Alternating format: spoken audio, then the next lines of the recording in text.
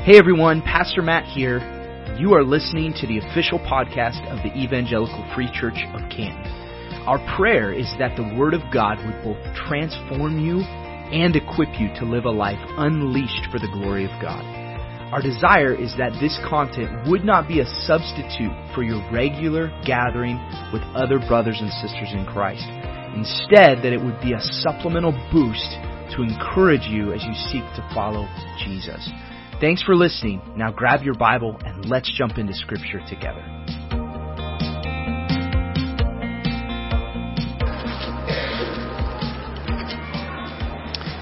Take your Bibles and open up to 1 Peter chapter 4.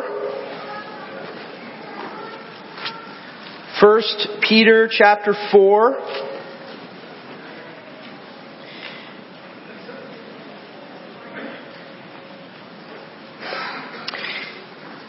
And while you're turning there, just a brief note that I like to emphasize every so often. If you are new with us, we want to just celebrate that you're here. And in so doing, I also want to just take a moment and share one of the aspects of who we are that's really probably one of the most important aspects of who we are if we're going to continue to honor the Lord. And that's that our desire is that everything that we do would line up with what God has said we should be and should do. Which is why every week the encouragement is for you to take your Bible out and open it. Because regardless of who's standing here, what needs to be elevated is the Word of God. And so that's just something I like to just pause and remind every one of us of, is we're listening, that we would be doing so with a yearning to hear what God has to say about who we're called to be as the church. That we wouldn't become a people who just yearn to have our ears tickled, if you will, as Scripture warns about, but that we would faithfully walk in a way that honors and glorifies the Lord.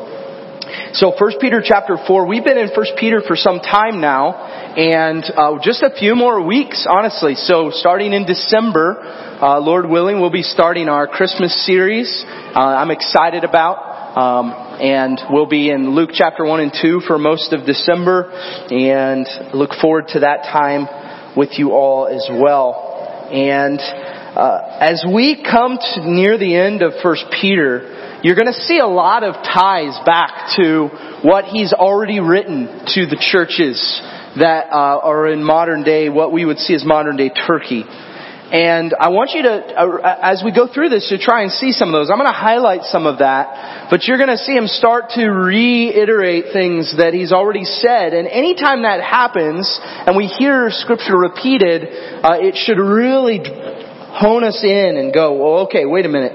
This is important.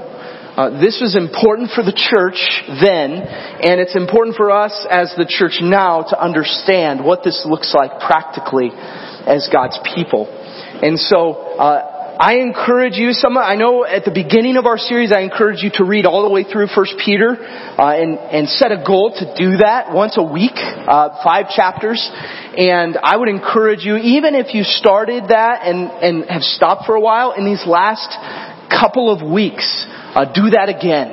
Just to re-solidify what God's Word says and what Peter wrote to these churches. If you get nothing else out of today, I want you to grab hold of this phrase, which we've already been singing, but is one of the most important aspects of being the church God has called us to be, that we could just grab hold of. And it is simply this: glory belongs to God alone. Glory belongs to God alone.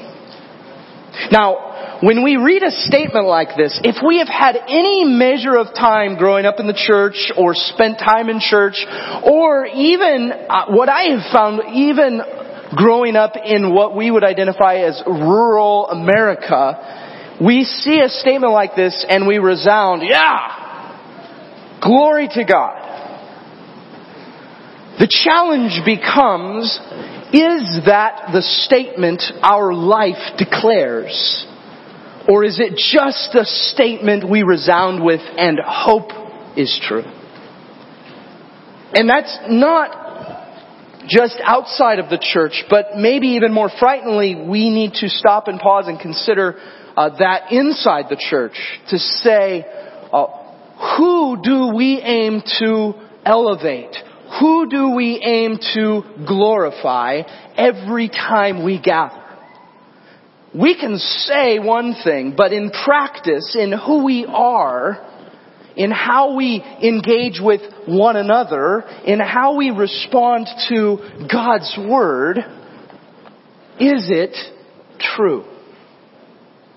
Now, I want to begin by just reading this section of Scripture in 1 Peter chapter 4. I'm going to read verses 7 through 11. And then we're going to break that apart and you're going to see 4 specific commands or exhortations that Peter gives to the churches. 1 Peter chapter 4 verse 7. It says, "The end of all things is at hand. Therefore, be self-controlled and sober-minded for the sake of your prayers. Above all, keep loving one another earnestly, since love covers a multitude of sins. Show hospitality to one another without grumbling.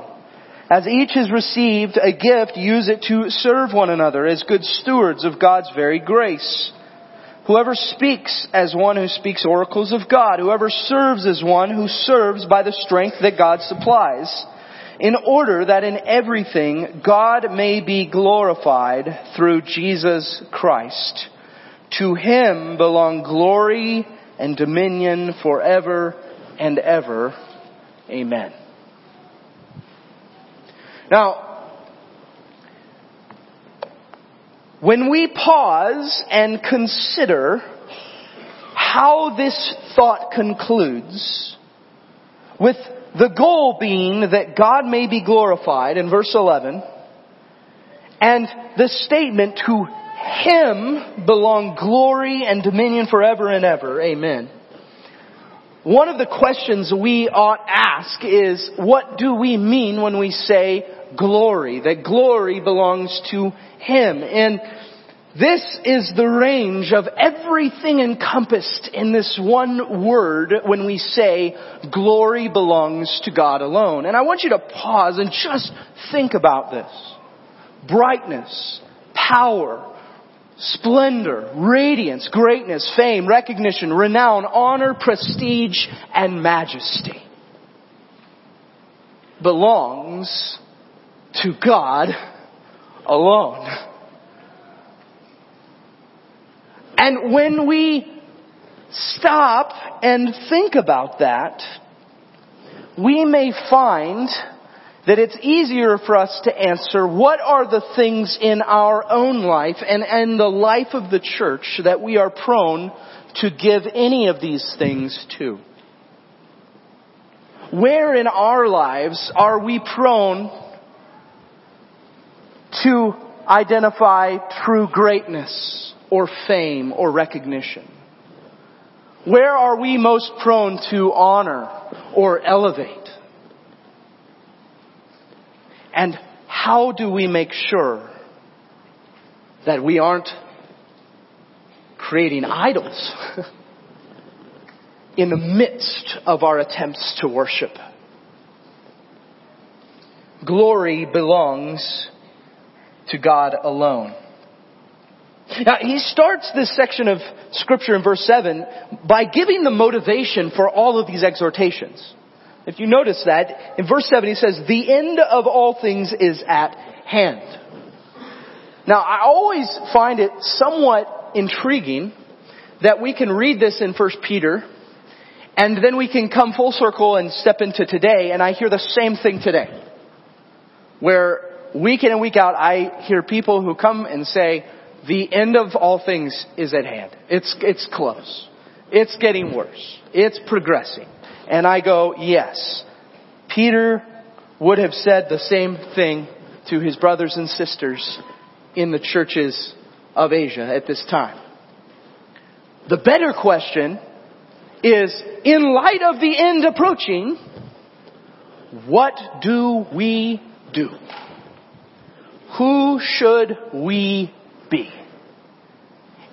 And he goes on to answer those questions. So there's 4 exhortations here. We see that, therefore, since the end of all things is at hand, therefore, number 1, be self-controlled and sober-minded. Be self-controlled and sober-minded for the sake of your prayers. Now, when we stop and we think about this, another way of understanding this would be of sound judgment and watchful mind. To be self-controlled is to have sound judgment. It doesn't take us long when we hear the word self-control to immediately think of someone in our scope of influence who lacks this self-control. And in fact, for some of you, maybe it's a person in close proximity to you. It's not hard to identify these things, but I want you to, instead of just thinking about this on a personal level, think about this on a church level. Where is it that we, as a one people, united together in Christ, are called to be of sound judgment? And maybe a better question is, how do we as a people become a people of sound judgment? This goes back to what I said at the beginning. We believe that wisdom and sound judgment has been given to us in Scripture. So if we are going to be a people of sound judgment, we must practice that which we identify as sound judgment, which comes from God Himself. Maybe the piece that's harder for us to understand is to be sober-minded. Now, this is not the first time Peter has talked about this. If you flip back just a few pages to chapter 1, verse 13,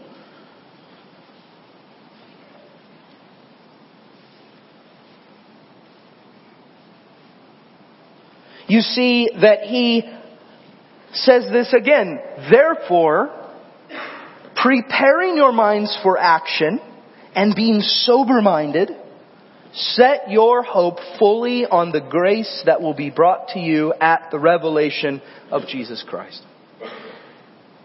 So if I'm going to be someone who is prepared for action and sober-minded, or watchful, having a watchful mind, he set the tone in chapter 1 to say, if I'm going to do that, then I need to set my hope fully. Everyone say fully. Not partially. Not a piece of my life. Fully on the grace that will be brought to you at the revelation of Jesus Christ. Now, someone reads that and goes, now wait a minute, I thought we were saved by grace through faith. And yet this is speaking of grace that is yet to come. Yes and yes. You see, the grace we're given in Christ, grace, unmerited favor given to us through Jesus, is something we can confidently possess today with an eager hope and anticipation of how that grace is going to be fulfilled fully when Jesus returns. It should be the believer who is confidently expectant and eagerly waiting for Jesus, as we sang earlier this morning. Even so come, Lord Jesus, come. That should be not just a longing to be freed from earthly bondage, but a fulfillment, a finality of the grace that God has given us a preview of through Jesus. We don't often think about that. Flip back over towards the other end, and we saw in chapter 4 here, but also in chapter 5, verse 8. And in this context, he's actually writing to the elders of the church, which we're going to get to here in a couple of weeks. And he gives them the exhortation to be sober-minded. Verse 8. Be watchful. Your adversary, the devil, prowls around like a roaring lion, seeking someone to devour. Some of us are familiar with that text, but we tend to focus more on the fact that the enemy prowls around than we do the exhortation to be watchful. To be sober-minded. And so there is a expectation here that we're not just going to live our lives self-controlled, but we're going to be intentionally watchful as we live out a faith we claim as our own, anticipating the hope that is yet to come in Christ. Our self-controlled and sober mind should be rooted in the living hope that we have through Christ. It is nearly impossible for you and I to live a self-controlled, sober-minded life according to Scripture if we are apart from Jesus. Because apart from Christ, we have no hope. This is it. And so apart from Christ, this season of the world should stir an anxiety and an unrest in the hearts of an unbeliever. Because if this is all we have, my goodness, it's not looking good. And yet, for the believer, it should reorient us back to what our focus should be the whole time. It hasn't changed. It's the beautiful part of following Jesus is regardless of what happens out here, Christ is the same and His victory is sure. Therefore, what should our confidence be? Sure, if our hope is in Christ. But if our aim, here's where this becomes challenging on a practical, personal level. If our aim is self-glory, if our aim is simply self-preservation, self-fulfillment, self-gratification, we will always struggle to be sober-minded. Because we'll be watching for the wrong thing. The world around us will always pose a threat to anything of earthly glory. But the things of this world can do nothing to impact eternal treasure. Sound judgment and sober-mindedness is rooted in biblical humility. And what is biblical humility? It sets aside self for the glory of God. Biblical humility sets aside self for the glory of God. And we see even in Matthew chapter 23, the exhortation of Scripture, whoever exalts himself will be what? Humbled, and whoever humbles himself will be exalted. And how different is that from how the world communicates this? The world would say, hey, if you want to be someone of good rapport and find self-satisfaction, you work at it. You work at it and work at it and work at it. And yet Scripture says, you want to be exalted in a way that actually matters? Humble yourself. Who's the example we have for this? It's Christ. Who though, according to Philippians 2, who though He was in the form of God, didn't count equality with God a thing to be grasped, but He what? He humbled Himself, taking the form of a servant. So, though the end is near, the exhortation is, be self-controlled and sober-minded. One might ask why, and the reason Peter gives here is really interesting. He says, for the sake of your prayers. Now one might ask, what does this have anything to do with prayer? And we need to step back and recognize that our state of mind drastically affects our prayer life. What we pray for and how we pray is rooted in where our hope is found. If you want a fast track to figure out what you desire to be glorified in your life, evaluate how we pray. Evaluate what we pray for. And we will quickly find the things that we elevate over God. Now, I always preface these statements by saying it's not wrong for us to petition God. And in fact, Scripture teaches it where it tells us to even be persistent in prayer. The question is my heart yearning for God or is it yearning for whatever else this is? For the person who's struggling with physical ailment, is my heart yearning for God to be glorified even in my physical ailment, or is my heart for my physical well-being? The person who's suffering in the midst of relational crisis, is my heart for God to be glorified in my life even in the midst of the mess? Or is my heart for my relationship to be restored? You see, we can apply this to any measure. In parenting, this is one that's very close to me and my wife right now. Is my desire for God to be glorified in the lives of my children, or is my desire for me to be glorified in how my children behave? There's a big difference, isn't there? And how we pray and what we do and how we move forward communicates clearly who we desire to get the glory. And yet, glory belongs to who? To God alone. Glory belongs to God alone. Now, the second exhortation that we see here in verse 8. Above all, keep loving one another earnestly, since love covers a multitude of sins.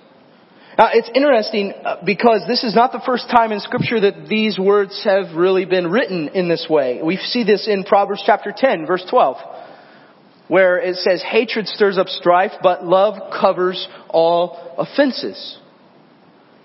So there is an emphasis here where Peter stops and he goes, he accentuates this, which is really interesting. Above all, keep loving one another earnestly.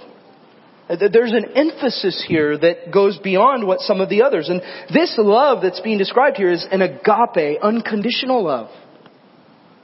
The very same love that's been shown to us in Christ. Above all, love one another earnestly. And that word earnestly means eagerly or persevering or not growing weary of doing so. Now, I will also note here that contextually, he's talking to who? Who's he writing to? The church. Everyone say the church. He's writing to people who say, we follow Jesus. And so the exhortation to, above all, keep loving one another, family, it starts here. And I'll say it over and over again, if we fail to love one another well, we will be absolutely ineffective to love anyone outside of the family of God. If we fail to care for one another well, then we would be completely off to try and care for people well outside of the family of God. It's the same reason. Most people don't make this tie. In 1 Timothy chapter 3, one of the qualifications for being a leader in the church is to manage your own household well. And the reason for that is it says, how can you expect to be faithful to lead the church if you can't even lead your home? The same principle applies amongst us as a family unit in Christ as it relates to the world. If we want to be effective for the gospel of Jesus Christ, it starts by us caring for one another. So if we fight and we bicker and we have disputes and we are selfish and focus on the glory of ourselves instead of the glory of God, we should not expect to reach more people with the hope of Christ because we aren't living it out ourselves. So there's a challenge here for us to evaluate and go, how do I purposely and intentionally love my brothers and sisters in Jesus? It even goes to John 13, where Jesus told his own disciples, a new commandment, that you love one another just as I have loved you. There's the example. By this, all people will know that you are my disciples. Now, we could spend a long time on this and talk about what does it look like to actually love one another well, because the way the world defines, and unfortunately the way many churches define loving one another, is not actually loving. It's more like we're just going to look the other way. We're not going to practice accountability. We're not going to do, and that's not, if we go back to the first exhortation, that's not being sober-minded. That's not being of sound judgment, because that's not what Scripture tells us to do. It's not comfortable a lot of the time, and yet that is what the call of God's Word is. And it really brings us to that place of going, how is it that Peter writes that the reason you should keep on doing this earnestly is because love covers a multitude of sins? How is that possible? I thought only the blood of Jesus covered our sin. Yes, in an eternal way. But remember that he's talking here about the horizontal relationships the church is to have with one another. He's talking about how we engage with one another and why. And so when we step back and we ask the question, well, what is this that love covers a multitude of sin? How does our love for one another cover over sin? We know it doesn't mean condone sin, because Jesus specifically teaches His followers to call sin out. We know it doesn't mean condemn, because there's only one judge and lawgiver, and that's God Himself. And the reminder in Romans 8 that there is therefore now no condemnation for those who are in Christ Jesus. So what does it look like in relationship with one another to see that love covers a multitude of sins? Well, love acknowledges sin for what it is, but does not see people merely through the lens of that sin. It covers over it. And so think about this for a moment. A brother or sister who's struggling with sin. And the first thing we do is to come alongside. And physically look at an example of covering that person over and say, we're going to love you and remind you that we're going to follow Jesus together. We're going to envelop you with what is true, that you might be freed from this bondage. Because freedom is found in Jesus. It's found in Christ. Now, this gives us a completely different picture when we think about even practical church discipline. Because the person who chooses to stay in their sin, when the church comes around and says, we want to cover this and encourage you and help you find freedom, they break out of that covering and go, no, I don't want that freedom. And that's when the church has a responsibility to say, whoa. Okay, hold on. If you don't want freedom from that, then are you with us? Are you part of this family? Are you in Christ? And those are the responsibilities we have in love to go, we need not treat someone like a follower of Christ if they are not a follower of Christ. In fact, how much more unloving could we get than to convince someone that they're okay if they're not okay? To encourage someone that they're fine if they don't understand the gospel. We have a responsibility to love in a way that covers over sin in the same way that Jesus, while we were still in our sin, gave His life for us. The example is found in the gospel. Who does that kind of love glorify? Not ourselves. It glorifies God alone, because He's the example of that.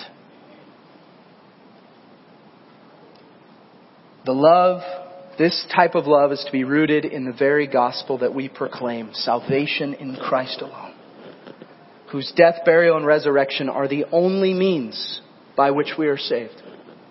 We don't deserve it. We can't earn it. Rather, God chose to love us and demonstrates that love to us through Christ. In the same way, we are to love one another, not because it looks good or makes us feel good, but because we recognize what God in Christ has done for us. When we love one another earnestly, we lower self and declare that glory belongs to God alone. Number 3, third exhortation here. Show hospitality to one another. And I love the caveat here. And I really wish I could sit down with Peter and go, what brought about this really specific instruction? What circumstance was happening? Because it's show hospitality to one another without grumbling. And I go, man, something happened. Something happened and Peter went, okay, you know the instruction is you need to be hospitable, but I'm going to add this to it. Be hospitable and don't complain about it. Don't grumble about it. And here's what we can realize in that. Our attitude as the church can either emphasize our care for others or eliminate it. Our attitude can either emphasize that we care about people, or it can eliminate that care altogether. Some of you may have experienced this. You can tell the difference when you get good, we'll say, customer service, right? And sometimes you don't even have to see the person. You can tell over the phone.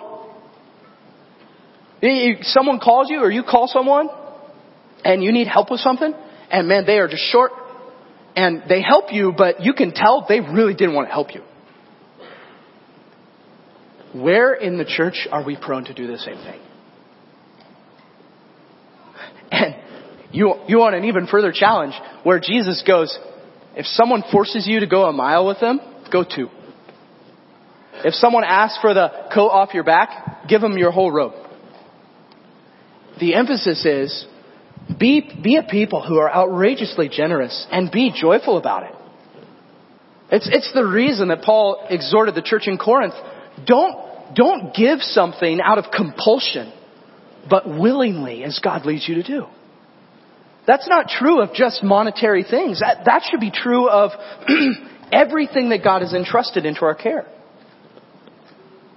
My home, my resources, my availability, my time. All of these aspects where I go, number one, are we a people who are hospitable? And 2, do we have a good attitude about it? In 3 John, there's this exhortation or this recognition of the people there that's really interesting. And 3 John is 1 chapter. So you just see verses. And he writes and he says, "Beloved, it is a faithful thing you do in all your efforts for these brothers, strangers as they are." So these weren't people who they were used to gathering with, who testified to your love before the church. You will do well to send them on their journey in a manner worthy of God, for they have gone out for the sake of the name, accepting nothing from the Gentiles. Those would be the unsaved people. Therefore, we ought to support people like these that we, get this, that we may be fellow workers for the truth. And what I love about this is that the reason to be hospitable here to brothers and sisters in Christ is because in so doing, you become a partner in the work they're doing. That God uses hospitality in a way to further the gospel. And he's speaking here about individuals who weren't from their normal gathering, who came to that place to carry forth the name of Jesus, and who were welcomed in by that family of individuals and cared for in such a way that they played a role in whatever ministry happened at the hands of those who were traveling. There is not a single one of us in here who can't play a part in that. The question is, A, am I willing? And B, am I joyful about it? Am I excited about the possibility that God could use simply my willingness to be hospitable to take the gospel places it hasn't been? Now that's a vision for hospitality, isn't it? Incredible. And then in Philippians 2, there's this other emphasis. Do all things without grumbling or disputing. How many of you heard that one growing up as kids in your home? I did. I'm thankful I did, right? My kids hear it now. It's important because if we're striving to glorify God alone, we have every reason to be the most joy-filled people on the earth. Now, I've said this before, joy doesn't equate to happiness. It doesn't mean that we have to be happy all the time, but rather in reflection on what God in Christ has done for us, man, I'm a joyful, grateful person because I have everything I need in Christ. Is that true of us? Do we have everything we need in Christ? Biblical hospitality is a matter of the heart far more than it is a matter of the home. And I want some of you to hear that. Let everything we have be used for God's glory. And here's what I think the struggle is in this. If I elevate how I am seen over how God is seen, I am glorifying self. If I elevate how I am seen over how God is seen, I'm glorifying self. The most practical way that we do this is to say, well, I don't think I have the ability to be hospitable to people. No, every single one of you does. Every one of you does.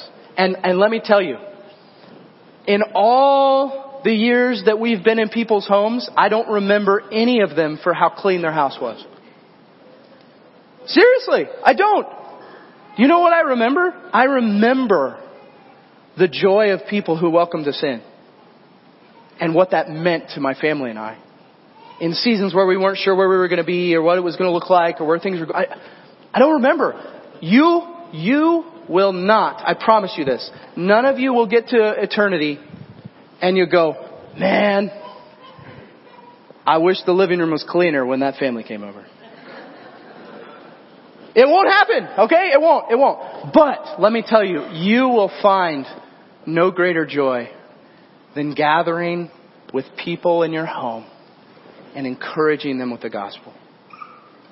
And I can testify to that, as my wife and I are a family that wrestled with that early on to go, what does this look like? And just realized it doesn't matter as long as we do it.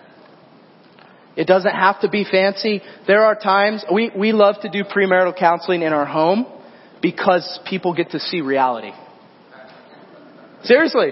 And when people come over to our house, they get to see my wife and I parent our kids. They get to see sometimes that we come in after a really long and busy and full day and the house is a mess. But we have to adopt a mindset to go, it's not about how they see us, it's about how they encounter God. And when you can adopt that mindset, it's so freeing, family. And we can participate in ways that we don't even know how God is working in the lives of people who cross our paths. Absolutely incredible. The last exhortation that we see here. As each has received a gift, use it to serve one another as good stewards of God's varied grace. As each has received a gift, use it to serve one another. Family, if you are in Christ, God has given you His Spirit, and in so doing has given you gifting. And I'm going to tell you, you may not know exactly what that is, but you will never know if you don't start trying to serve people. And the more you serve, the more you're going to refine what that gifting is and how it looks in the local church. But it has to start with you taking a step and going, I don't know, but I'm going to be on a journey to discover. See how God can use me, because I want Him to be glorified, not me.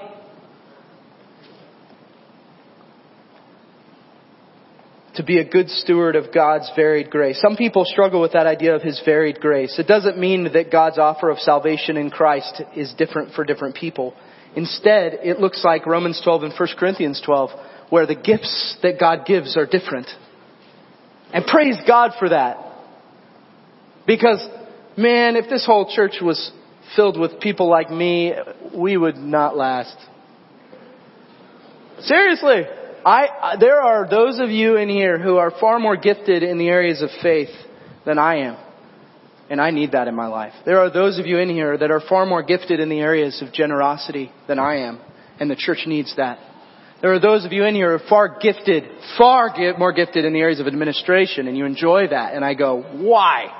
And we need that, okay? We need that. There are those of you in here who are significantly gifted in your care and compassion for people. And we need that. There are those of you in here who are really, really gifted in children's ministry, and I am not. And we need that. We could go on and on and on. And the varied grace that's being talked about here means that every one of us plays a role in the whole. And without one of you, the church is incomplete. Without the whole, we can accomplish nothing. Because it's in Christ that we are redeemed. It's in Christ we are gifted. And the command of Scripture is that whatever God has entrusted to you, use it to serve one another for the glory of God. And that's what verse 11 goes to. Whoever speaks, if you're someone who has a gift of speaking, do so as if you're speaking direct oracles from God. Why? So that God's glorified. If you're one who serves and you just love to serve, man, serve in a way that it's by the strength that God has supplied. Why? So that He gets the glory. Don't speak as one who tries to draw attention to yourself. Don't serve as one who's trying to earn accolades or compliment or any of those things. Do it in a way that God alone is glorified. And then give Him praise for how He's allowed you to be a part of what He's already doing. This is not to say that some supernatural ability is given with a gift to serve. Rather, we should see our gifts as opportunities to bring glory to God in us. Rather than self-achievement or splendor, glory belongs to God alone. Now, this brings me kind of to the ending reality of how do we apply this? And I made myself a sign. Okay? Because I like visuals, and the question I need to ask is, who will our existence be about? Now, naturally speaking, this is how we start. It's all about who? Me! It's about me. It's about what I want. It's about what I think. It's about what I feel. And if you don't make me feel good, or this makes me uncomfortable, or this makes me unhappy, or any of these things, I don't want anything to do with it. Because my existence is about me. There is not one part of your life that you can't struggle, that you will not struggle to make it about you. Alright? You will constantly fight this battle. And it's exactly what Peter is warning them against. Because the end of all things is at hand. So what do? Well, more of this is not helping. More of this is not furthering the gospel. And this is not just applicable on an individual level, family. This is applicable on a church level. It's not about the Evangelical Free Church of Canton. It's not about what you and I accomplish here and saying, look what we did. No! Don't ever be a people who says that. What is God doing? How can we join what He's already done? How can we partner with Him? And so what does that practically look like? Well, it looks like me adjusting my perspective. And when I come to faith in Christ, my sign should change. Right? My sign changes. Because it's just not about me. It's about Him. It's about what He's done. Let me tell you what He's done. He's given me life. And hope. I tried to find that in myself. When it was about me, I tried to uncover that in me, and it always failed. But when my sign changed, well, how did it change? I understood what Jesus did for me. And it wasn't about Him. He said, I came to do the will of Him who sent me. He humbled Himself. He says, no one takes my life from me. I willingly give it up. Why? So that you and I could have a hope that goes far beyond anything this world will offer. Family, you will never find satisfaction if your sign hasn't changed. You will always be looking for the next thing to make you happy. You will always be looking for the next big thing that encourages you. And it'll fail you. It'll drop you flat on your rear end, and you're going to be left going, what now? God never changes. He's the same yesterday, today, and forever. His promise of eternity with Him through Jesus is still there. The question is, where's my sign at? Where's it at? Because at the end of the day, glory belongs to God alone. May that be who we are. And in everything we do,